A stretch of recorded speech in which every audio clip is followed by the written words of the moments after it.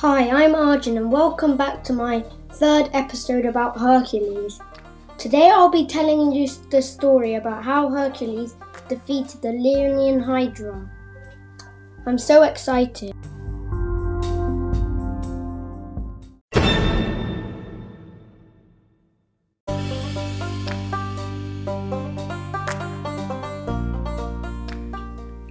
The Swamp Monster. How Hercules defeated the Lernean Hydra. For hundreds of years, Hera had been protecting a dreadful monster. She thought it would be useful to have a pet monster in case she needed it to kill someone. So when Eurystheus was thinking up of another task for Hercules, she flew down from Olympus to tell him about her Hydra, hoping that it would kill Hercules with its venomous breath. Now, the Hydra lived in a sludgy, squelchy swamp just outside the city of Lerna.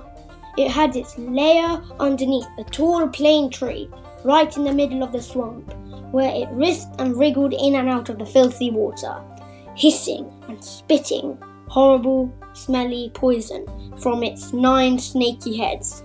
One of its heads had a large lump of gold set into it, and it was this head which was the most dangerous because it could never die. When Hercules was told about his task, he was in despair. "However shall I kill it?" he asked his friend Iolaus. Iolaus didn't know, but the goddess Athene did.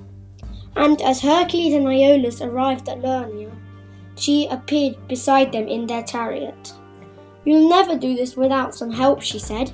"And as Hera is helping Eurystheus, I don't see why I shouldn't help you.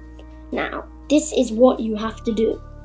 Hercules followed Athene's advice exactly.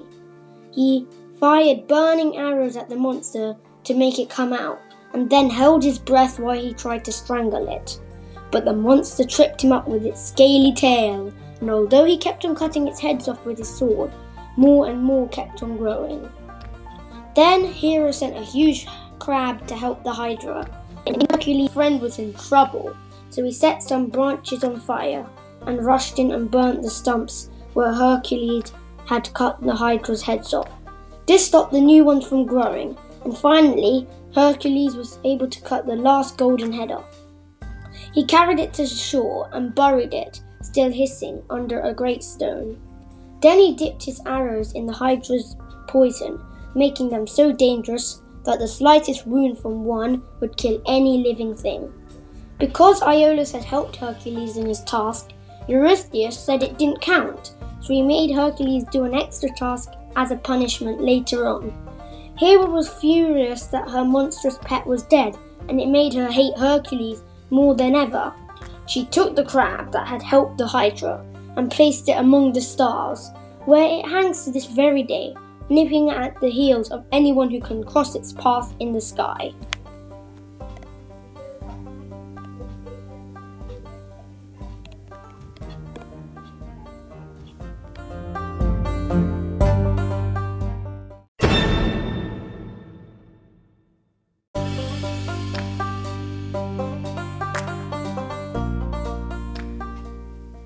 Thank you for listening.